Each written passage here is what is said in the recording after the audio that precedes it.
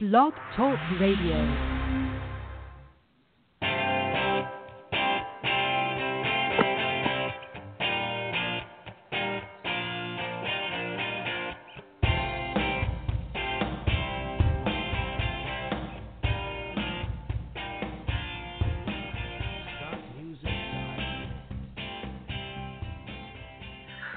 Welcome, folks,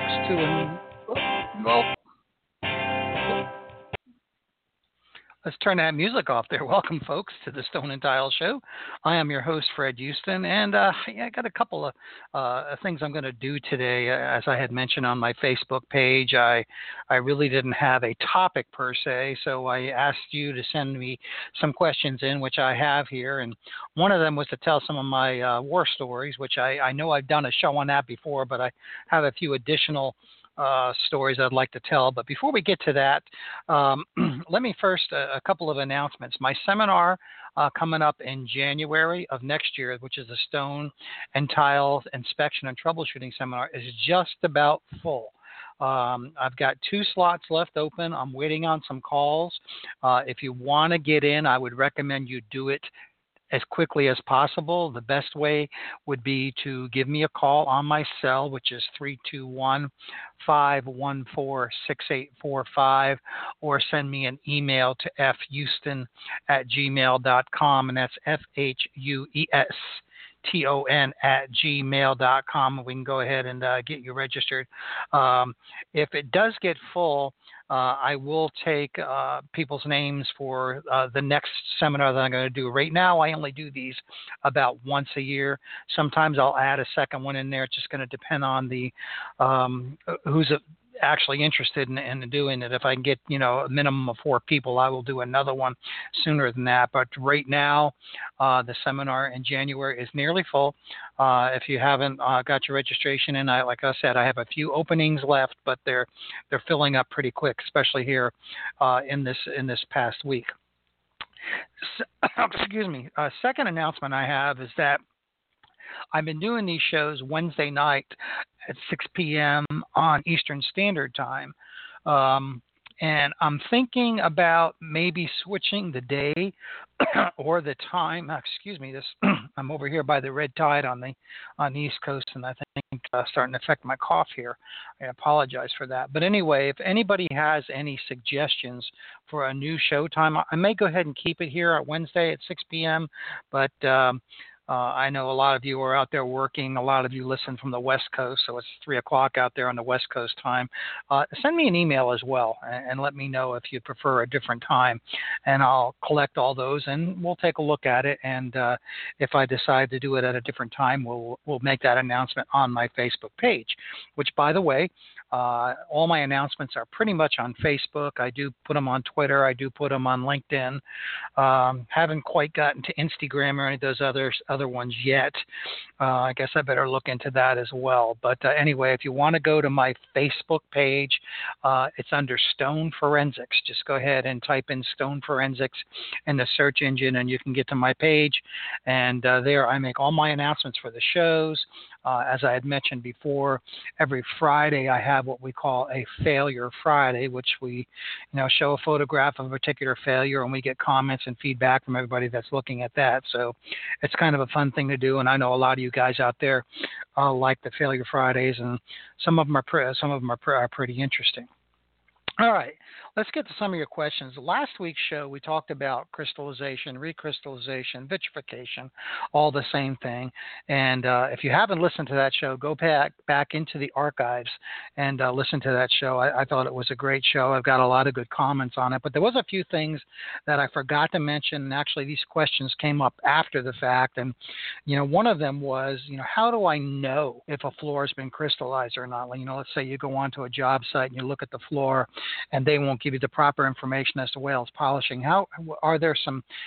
First of all, are there some tests that can be done, and can you tell by looking at it? And the answer to that is yes, and possibly, and maybe. So let me tell you what I do when I examine a floor and try to determine whether it's been crystallized or not. First of all, if it's been heavily crystallized, it will generally have what I call a wavy plastic acrylic look, if you will. It just doesn't have that clear, crisp, 10-foot shine on the floor. That's one giveaway. The second giveaway, if you catch it at the right light, now you can bring a halogen light with you and just kind of shine it on the floor. You can actually see in a lot of cases, not in all cases, but in a lot of cases, you can see the swirl marks that were left by the steel wool. That's another indication that the floor has been crystallized. Now, as far as a test goes, the test that I use is nothing more than a simple magnet. Remember, crystallization is done for the most part with steel wool.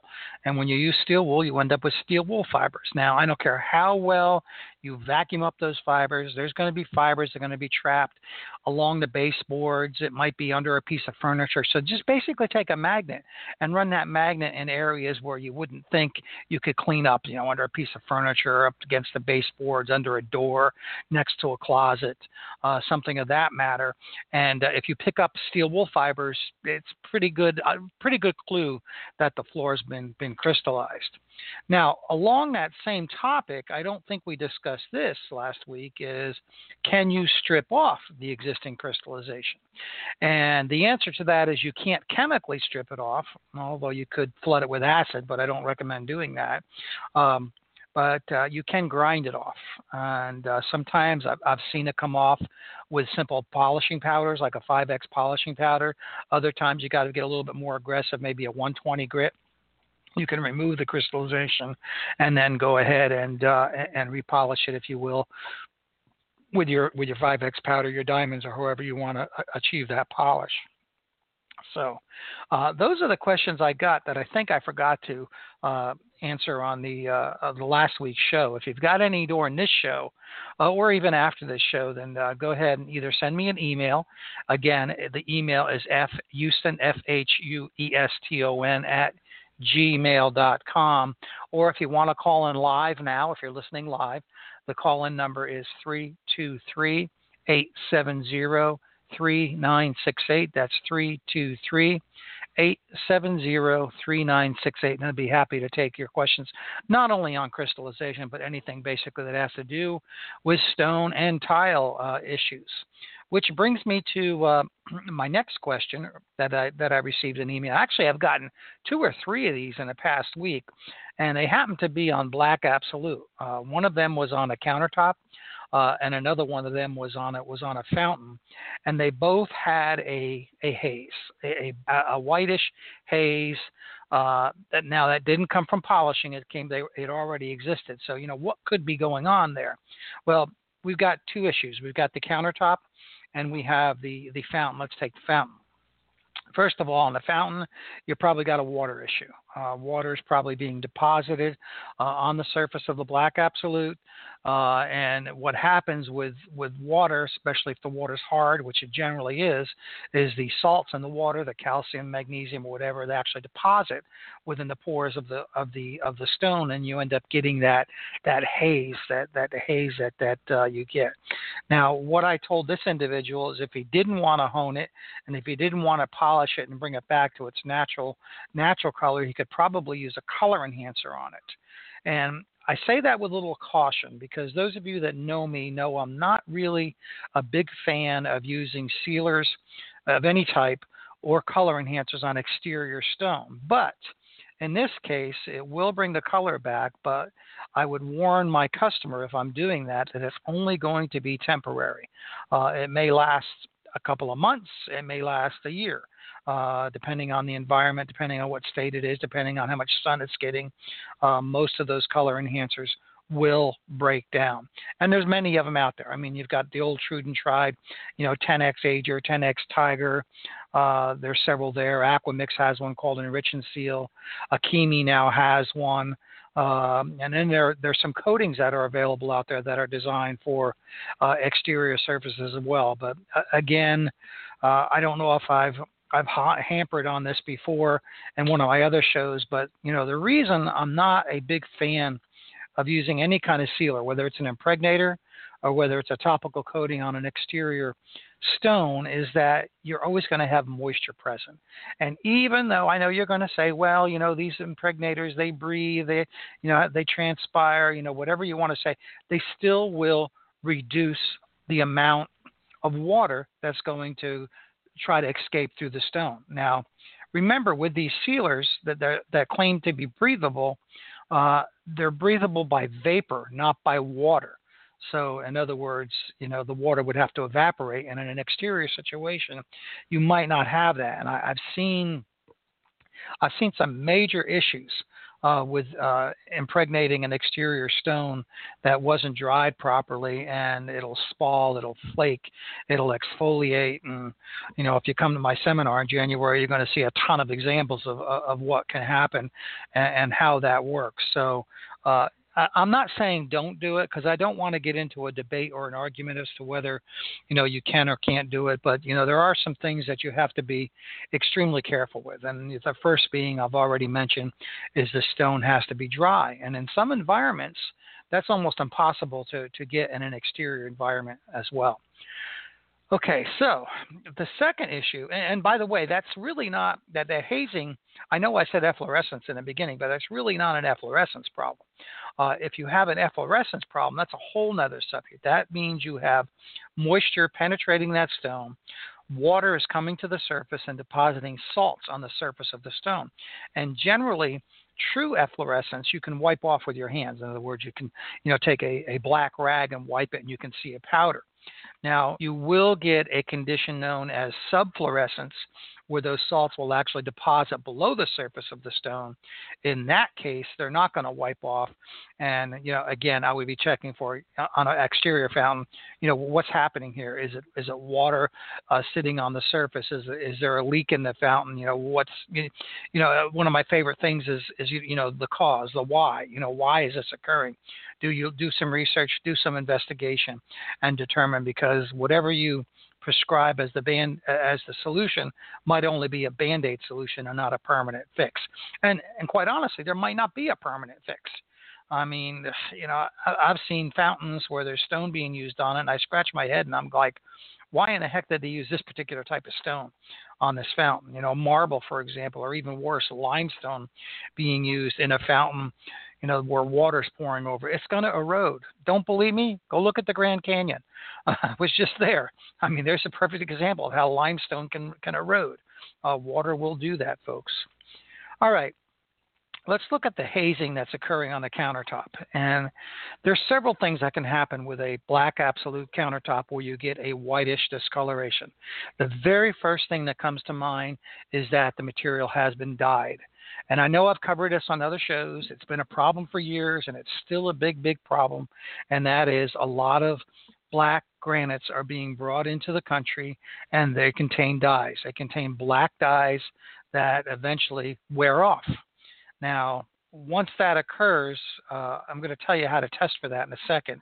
But once that occurs, there's not a lot you can do, because that deep black color, if it's dyed, is probably not the true color of that particular stone. It's probably a grayish, sometimes even a blackish brown, but it's not that deep, dark, true black absolute color that you see with premium black absolute granites. So how do you know? I mean, how do we know we're testing for a dye? And this is my little trick that I've used in the past, which works 90% of the time. There's always those situations where, a particular dye is used where this technique will not work, but this is what you need. You need two chemicals. First of all, you need acetone as your first chemical, and the second chemical you need is MEK, methyl ethyl ketone. You can pick these up at Home Depot, Lowe's, your hardware store, any place you buy paint supplies, you can find MEK and acetone. You take a clean white rag, and the first thing you want to do is take the acetone, pour a little acetone on the rag, and wipe the stone. And then look at the rag. If you get color transfer, if you see black, if you see brown, if you see any kind of color transfer on that rag, you probably have a dyed countertop. I sound like Jeff Foxworthy. If you're a dyed countertop, the second thing you want to do is take a fresh new rag. Don't use the same rag. Take the MEK in a different spot, pour it on the rag, wipe an area, and again, look at it and see if you get color transfer. If you get color transfer, you might have a dyed countertop. The reason we use two chemicals is that acetone will remove some dyes where acetone won't, but MEK will. So you're kind of hitting it from both both both issues there. And I would give that a try. If that's the case, there's not a lot you can do. I know 10X now sells a dye that you can re-dye the countertop. That may be your best option, is to go ahead and re-dye the countertop and just, let the customer know that this is what you have. You have a dyed countertop. You obviously want to test it first in a small area to make sure the dye is compatible, to make sure it penetrates. A lot of times, if you're using any kind of dye and it reacts with dyes that are already there, because there's all kinds of dyes that are used, anywhere from proprietary dyes to things like charcoal. Someone told me one time that they were even actually using animal urine mixed with charcoal and some other things to dye some of these slabs. And I actually have some really interesting photographs that I show in my seminars that shows how some of the materials are dyed, especially in India. But India does it, China does it, so just be cautious. Your restoration contractors out there, as well as your fabricators, are going to run into this problem. If you're a fabricator, what I would suggest you do, obviously, is test your stone, test your slabs before they even get taken off the truck. If they're dyed, send them back. If you're a restoration contractor, well, the only option you have is to go in there, test it, and determine whether they are dyed. And if they are, just go ahead and re-dye them, and again, explaining to your customer what it is. All right, folks, if you have any questions before I move on here, let me give out the phone number one more time, 323-870-3968. That's 323-870-3968. You can call in with your question. And again, anything that has to do with stone or tile, concrete, whatever, basically any hard surface, I'll try to answer your question. And, I always say, if I can't answer the question, I'll make one up. No, I'm just kidding. I'll find out the answer for you. If you're a little shy about talking on the radio, then go ahead and send me an instant message on my Facebook page. Again, it's Stone Forensics. Just search for Stone Forensics and send me an instant message. I have my cell phone right next to me with my Facebook page open. Or if you'd like to send me an email, it's fhouston@gmail.com. All right, let me move on. And another question that came in, and I know I've covered this before, but it is definitely worth repeating. And that is, I actually did a whole show on the difference between quartz surfaces, quartz sites. And one of the things that's happening, and I see this a lot, especially with fabricators, there's a lot of material out there being sold as quartzite. Whether you know it or not as a fabricator, but your distributor should know better, that are really not true quartzites. They're marbles. And we get this question on a regular basis where, you get these soft, so-called quote-unquote quartzites that are etching. Well, folks, if it's true quartzite, what is quartzite? It's quartz. Quartz does not etch with acids. So if your countertop is etching and you have a quartzite, you don't have a quartzite. You have a marble. So you need to be very careful. Again, you fabricators out there, test them. Just take a little bit of acid. If you don't want to take acid, take a lemon wedge. It's, we call it the old lemon wedge, lemon test. Just take a wedge of lemon, place it on the countertop for a minute, and remove it. If it etched it, guess what? It has calcium there. You don't want it. What's that one out there that I see a lot? Super white, I think it's called, and it goes by a ton of other names. But the white quartzites, a lot of those aren't really true quartzites per se. They're actual marble. So be very, very careful. All right, before I get to my war stories, let me go through some of my other questions here real quick. And again, some of these I've covered in the past, but they're questions that come up again and again and again. And this one actually came from a consumer who was arguing with a fabricator on his countertop being cracked. And he wanted to know, the fabricator's telling him, well, that's not a crack, that's a fissure. And he thinks it's a crack, and I get a telephone call, and, is it a crack or is it a fissure? A lot of times a photograph won't tell you. And sometimes it will. I mean, if you look at the suspected crack and it's running and cleaving a mineral in half, chances are it's probably a crack. Not all the time. I mean, one of the things with geology here, and this is what we're dealing here when we're dealing with natural materials, is that, we're dealing with Mother Nature here. So all kinds of funky things can happen. So, how do you tell? how do you tell it's a crack versus a fissure? Well, first of all, I don't like to use the word fissure because if you look up the word fissure in geology, fissure is defined as a crack.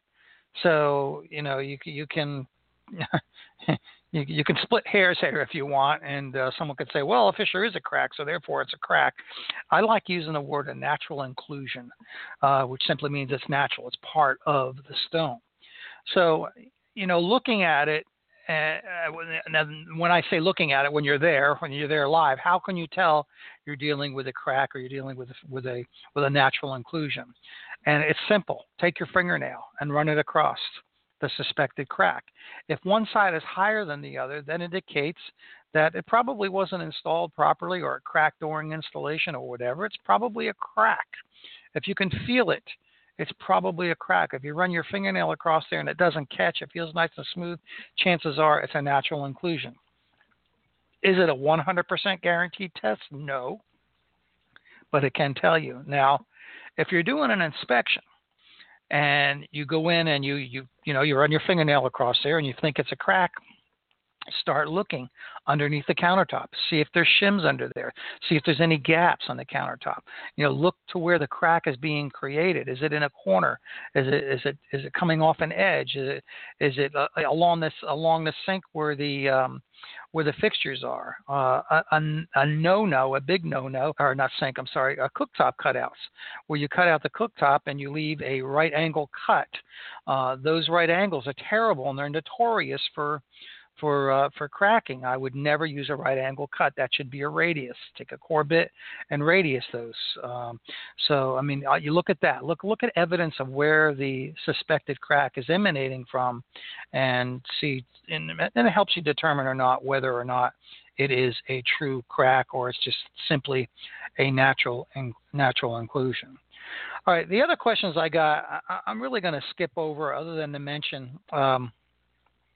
I get a lot of these. I get a lot of questions on staining, and I think I don't know if I've done a show on this or not. I probably have, on stains and the poulticing technique.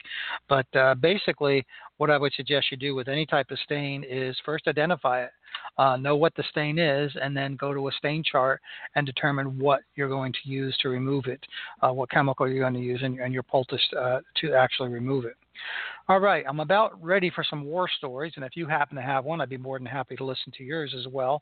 Or you can call in with a question, and the number, one more time, is 323-870-3968 if you're listening now, which means you're listening live. If not, you can send me an email after the show, and I'd be more than happy to address your question during the next show, which is fhueston, FHUESTON @gmail.com. Or again, my instant message on Facebook would be Stone Forensics, and just type it in there. I'd be more than happy to answer that. All right, someone asked me to talk about some of my war stories, and I know I've told a lot of them during past shows, but I was sitting here thinking today, right before the show, and I thought what might be an interesting one is my very, very, very first job that I ever did as a restoration contractor. And we're talking 40 years ago. There was 40 years ago when I got started in this business. First of all, diamonds weren't around. Diamonds weren't being used. We were using what we call Frankfurt bricks. And I'll describe that in a second. And, machinery we had the old Achille machines. And we also had the standard, janitorial buffers. None of the planetary head machines that we have today. So it was, the same principle as we use today. It's basically a smoothing and polishing process, but it was a little bit more difficult.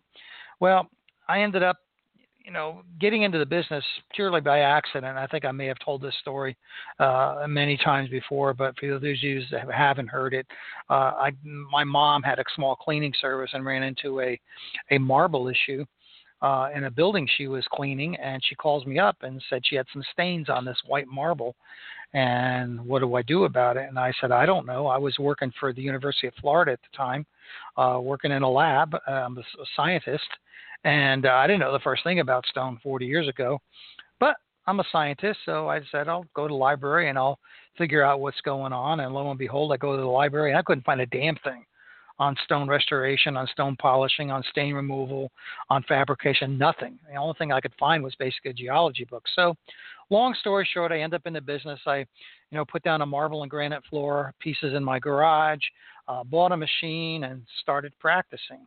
And my very, very first job, and you guys in the restoration business will love this, was Negro Marquina. And it was a small lawyer's office. It was probably maybe, I don't know, 200 square feet, maybe 300 square feet, if I remember correctly. Well, I get on the job, and I start out with 6 Frankfurt bricks under a standard swing machine. And for those of you that don't know what Frankfurt bricks are, they're a thick brick that fits into a little locking plastic whatever you want to call it, slot on the bottom of your drive plate. And they work like sandpaper. And what I mean by they work like sandpaper is as you grind, the material just sloughs off. Not the stone material, that obviously sloughs off, but the actual brick breaks down. So now you have all this grit all over the place. So you can imagine what it was like back in the day. A diamond today is a fixed diamond. A diamond doesn't come off. So you usually don't have grit floating around. With bricks, you did. So you had to make sure that, you were working in almost operating room procedures.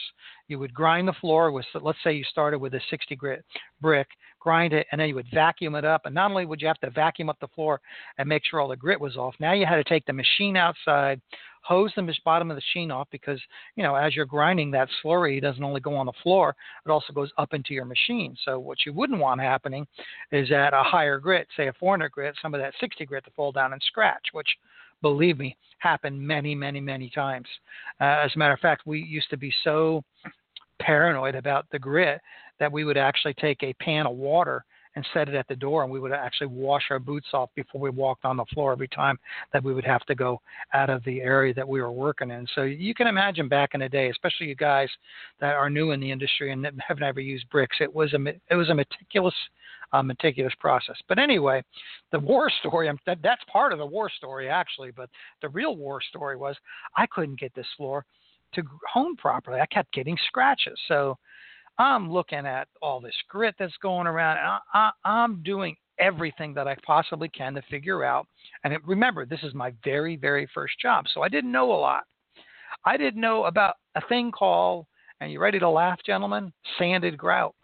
If I looked at the grout joints were about 1/4 of an inch wide. Today, I know if they're 1/4 of an inch wide, we're probably dealing with sanded grout. Well, what I was doing in this case is I was pulling sand out from the grout, and it was re-scratching the floor. Well, lo and behold, I think I spent 3 days, 3 nights on this particular floor. And again, we're talking 150, 200 square feet. Today I can do that in, less than half a day. But back then I was learning. There was very few people to call to say, what am I doing wrong? There was no training. There wasn't many people in the industry where I was in Central Florida at the time. Actually, there was nobody there. I was the only game in town, which made it quite nice years later because as Disney grew and hotels got put up, I ended up doing a pretty good business. But that's another story. So I'm sure you guys have similar stories to that. The second war story I had is not necessarily a lesson in what I did or did not do wrong, more of a business lesson, I guess you would call it. And this was a couple years later. It happened to be in a similar area. Actually, it was downtown Orlando at the time. And I got a call from this property manager that said they had some vanity tops, some Black Absolute vanity tops. I'm sorry, not Black Absolute, Negro Marquina vanity tops. And they needed them honed and polished. They were pretty bad. So, I asked him, how many he had. There was like 50 of them. And I said, yeah, we could probably do the job. Would you like a bid? He goes, well, what I would like is I would like you to come in and do a demo for me. And then if I like the demo, we'll give you the remaining 49 vanity tops. So I figured, well, hey, that sounds like a pretty good deal to me. So I go in and I do the one thing, and this vanity top was a mess. It was scratched. It was terrible. Anyway, go in one night by myself, did the job, came out perfect, was beautiful. give the property manager a call the next day. And he said, "Oh man," he said, "that looked really, really good." He said, "Let me bring this to the board, to his boss, whatever it was, and I'll get back with you in the next couple of days." So I waited probably a week, and after a week I hadn't heard from him, so I called him again and couldn't get to him. I think about another 2 or 3 weeks went by. Finally got a hold of him. He said, "Oh," he said, "you know what?" He said, "I brought it to the board, and they've decided that they don't have it in the budget this time of year, but next year we're definitely going to do it." I said, "Okay, fine." Make a mental note of that, put it in the file, go on my merry way. I would say about 6 to 9 months later, I get a telephone call from the same individual that says to me, "Hey, I know last time you came in and you did a demo for us." He said, "and we're now ready to have the rest of these done. Can you come in and give us another demo?" You guys know where this is going. So like a fool, I said, "Sure, no problem." So I just happened to hire a new guy, and I said, "Yeah, this would be a great training opportunity." So I grab him and I bring him, on the job site, and I'm showing him how to tape up, how to protect everything. And we get started, and this is his first job. He's new at it, and he's getting a little frustrated with what he's working with. I said, "Hey, let's just stop a minute, take a breather. We got time. Let's go down to the break room, grab a soda and just chill for a minute." So that's what we did. The room was 3 of my competitors. Now, you remember, this is a couple years later, so I had competitors now in town. 3 of my competitors. And we were all kind of friendly. We knew who each other were, and we said, "Hey," and all of a sudden, "What are you doing here?" "Oh, I'm doing a demo in, room number such and such, a marble vanity top." Well, everybody was doing demos. Well, what I gathered what was happening, this guy was calling anybody he could that would polish vanity tops, and every 6 months taking his worst ones and getting a free one done for nothing. So this goes in my mental notes as to, if this guy calls again, there's going to be no free demos. So here's the lesson I learned, and I kid you not, a year later, he has enough nerve to call back. He says, "We need another demo. I'm sorry for the last time." Whatever the case was, it's 40 years ago, so I can't remember the exact conversation. But I said, "Sure, I'd be more than happy to give you a free demo. It's going to cost you $500. And he goes, "Excuse me?" I says, "Yeah, my free demo is $500. And he says to me, "Well, how is it free if I have to pay $500? I says, "Hey, listen, it's simple. I come in, I do the demo, you pay me $500. When you give me the rest of the vanity tops, the rest of the 49 vanity tops, I'll credit you that $500, and that vanity was free." I never heard from him again. So all I'm saying, folks, is that was my other war story. You got to be real careful. Sometimes, the customer is not always right, and especially when it comes to commercial. And I've had some issues with some. I remember one residential lady. She kept calling me, wasting my time for, it must have been 3 years. She would call every 6 months and have me come in, look at her floor, give her an estimate, and never get the work done. And 3 years go by. She's finally stopped calling. I don't know if someone else did the work, or she probably sold the house and moved. But I had one guy one time, another quick war story, that wanted me to teach him how to do the work so he could do it himself. And this wasn't your average Joe. This was a very wealthy individual, and I couldn't believe he wanted to do this himself. But, I turned that job down as well. So those are some of my war stories. I don't think I've told those before on the one episode. I actually did a whole show on some of those projects, if you want to go back and listen on the archives. In the meantime, let me go ahead and give the phone number out, and you can give me a call here if you have one last question before I wrap things up here. The phone number is 323-870-3968. That's 323-870-3968. If you have a question, feel free to call in. Again, you can send me an email to fhouston@gmail.com. That's FHUESTON@gmail.com. I'm checking my email right now, and I don't see one. Or go ahead and you can instant message me on my Facebook page as well. Again, search for stone forensics.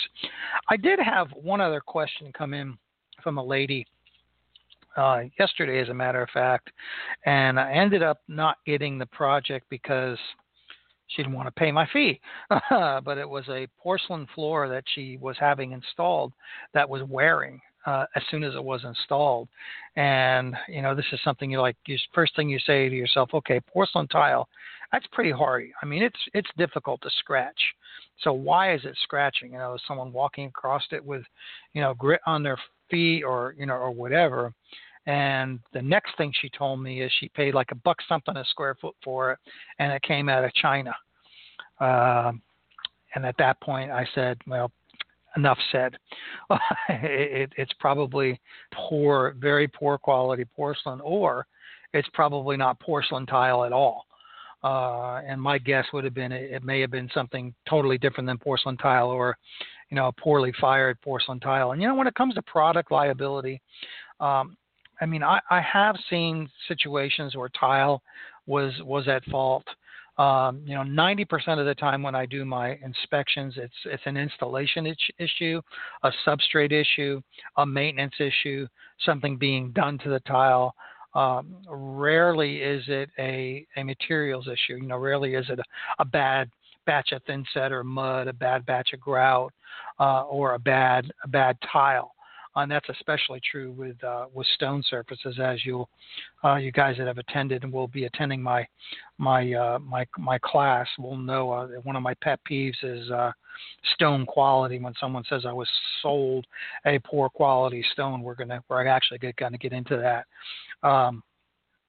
But anyway, with those type of cases, it's it's difficult. I mean, there are tests that can be done. There are laboratory tests that can be done to look at certain aspects of tile. But the problem is 9 times out of 10, especially in a residential situation, people aren't willing to pay. Especially when they're paying $1 something a square foot for the actual product itself, and who knows how much she was paying to have it installed. It was in South Florida, which is just to put it bluntly, there's a lot of hacks down in that area. They're probably doing installations for $1 a square foot. So, it's just one of those things. All right. One last time, the number is 323-870-3968. If you're listening to this on the podcast and not live, you can call that number all you want. I'm not going to get anybody, but you can go ahead and send me an email to fhouston@gmail.com. That's FHUESTON @gmail.com. Let me wrap it up one more time. As I said at the beginning of the show here, my stone inspection and troubleshooting seminar is coming up in January, almost full. So if you want to get in, I would recommend that you contact me either via my email, send me a message on Facebook, if you will, which is Stone Forensics. Feel free to go ahead and join my Stone Forensic Inspection Forum on there, and you can get to see what we post on there every Friday for Failure Friday. So if I have no other questions, I think I'm going to wrap things up for this week, and I will see everybody next week on Wednesday. And everybody have a great weekend. See you next week.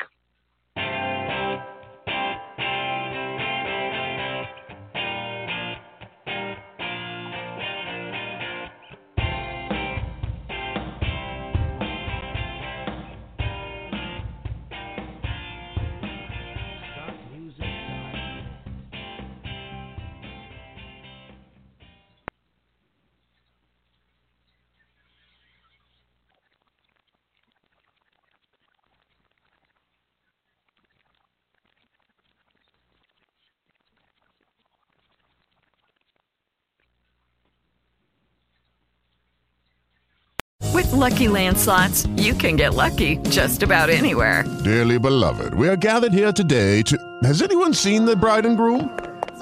Sorry, we're here. We were getting lucky in the limo and we lost track of time. No, Lucky Land Casino, with cash prizes that add up quicker than a guest registry. In that case, I pronounce you lucky.